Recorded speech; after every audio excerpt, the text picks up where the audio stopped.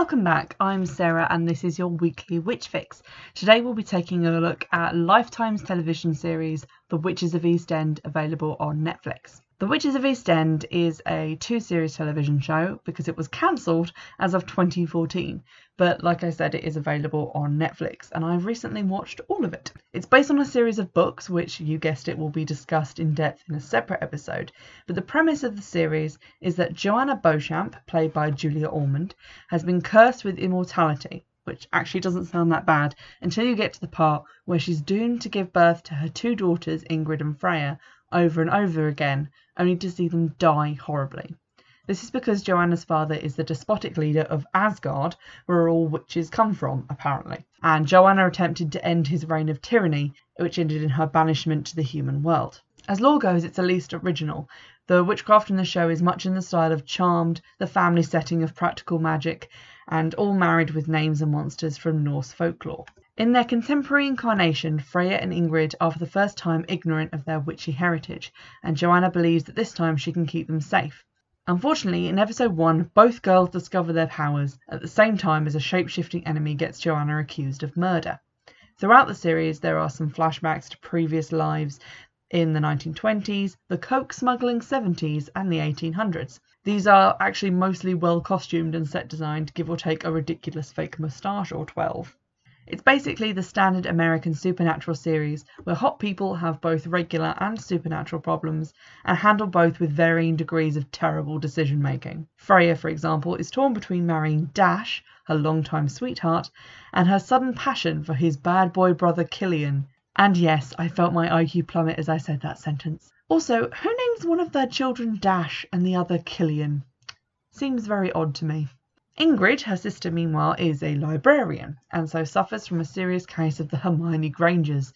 She's bookish and a responsible partner to Freya's flighty and sexually liberated adventures. The first series is actually pretty reasonable, if a bit bogged down in the will they won't they Killian and Dash drama. Perhaps that's because all the Asgard nonsense is kept for the finale and series 2. Season 2, which takes a nosedive into Crazy Town with the arrival of a murderous monster and James Masters. Both of them are from Asgard. The monster, however, goes on to have a memorable, disturbing and very hentai-ish tentacle sex scene with Ingrid, which is at least very un-Hermione Granger unless I read that devil's snare bit completely wrong. The special effects and acting are quite good. As it's quite a modern series, I would expect them to be anyway, but it's weathered well since 2014, 4 years ago. The dialogue can be a bit ropey at times and the pacing of the series is a bit slow in places, but otherwise it's quite an entertaining watch and it's good campy fun. Series 2 unfortunately ends on a cliffhanger, and as of time of recording there seem to be no plans for Series 3 despite a frantic petition campaign by devoted fans, the show having of course been cancelled. This is a bit of a spoiler, but the end of Series 2 was very frustrating for me because during a natty bit of time travel where they meet Freya's ex, Edgar Allan Poe, which is actually Killian in a past life with one of the aforementioned terrible fake moustaches, she remarks that she's seen pictures of Poe in books and he never looked like Killian then. And it's explained to her that because she and Killian are soulmates, she sees his soul as opposed to his actual physical appearance, so he will always look the same to her. That sounds like mushy rubbish, but okay, I'll go with it.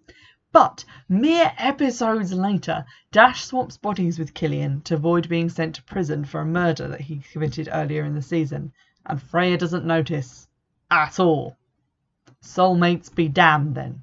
Aside from such odd laps in continuity and the fact that Freya/Killian/Dash, still not getting over him called Dash, the drama is given rather more airtime than it really deserves. It's actually a fairly good series aside from that. There's a nice aesthetic to it in terms of the rituals performed, in that they actually do rituals with candles and recognisable pagan symbols and tools. The house is very practical magic. The town is very kind of New England looking. It's very picturesque. What really charmed me into watching the whole lot of it on Netflix, near enough in 1 week, was Madchen Amick in the role of Joanna's reckless younger sister, Aunt Wendy. Wendy is cursed similarly with immortality, but also with infertility. She has a magic necklace that keeps track of the 9 lives that she has been cursed to lead, and unsurprisingly, she can also turn into a cat. While Joanna is powerful and understated, rational and authoritative, Aunt Wendy is definitely given the best one-liners and the title of funnest aunt. The charm of Aunt Wendy's character and the feline beauty of the actress playing her make her one of my favourite television witches. She's basically Paige Halliwell and the ginger one from Practical Magic spliced together. I'll leave you with the quote from my favourite character, Aunt Wendy, and that is, "Magic is what you make of it. It can be dangerous and deadly, or it can be mystical and beautiful. It's up to you." This has been your Witch Fix. Remember, you can get in touch at witchfixpodcast@gmail.com, and if you'd like, you can support the podcast by purchasing a copy of my own novel Wayward on Amazon for 99p. I hope you've enjoyed this episode, and I'll see you next week. Bye!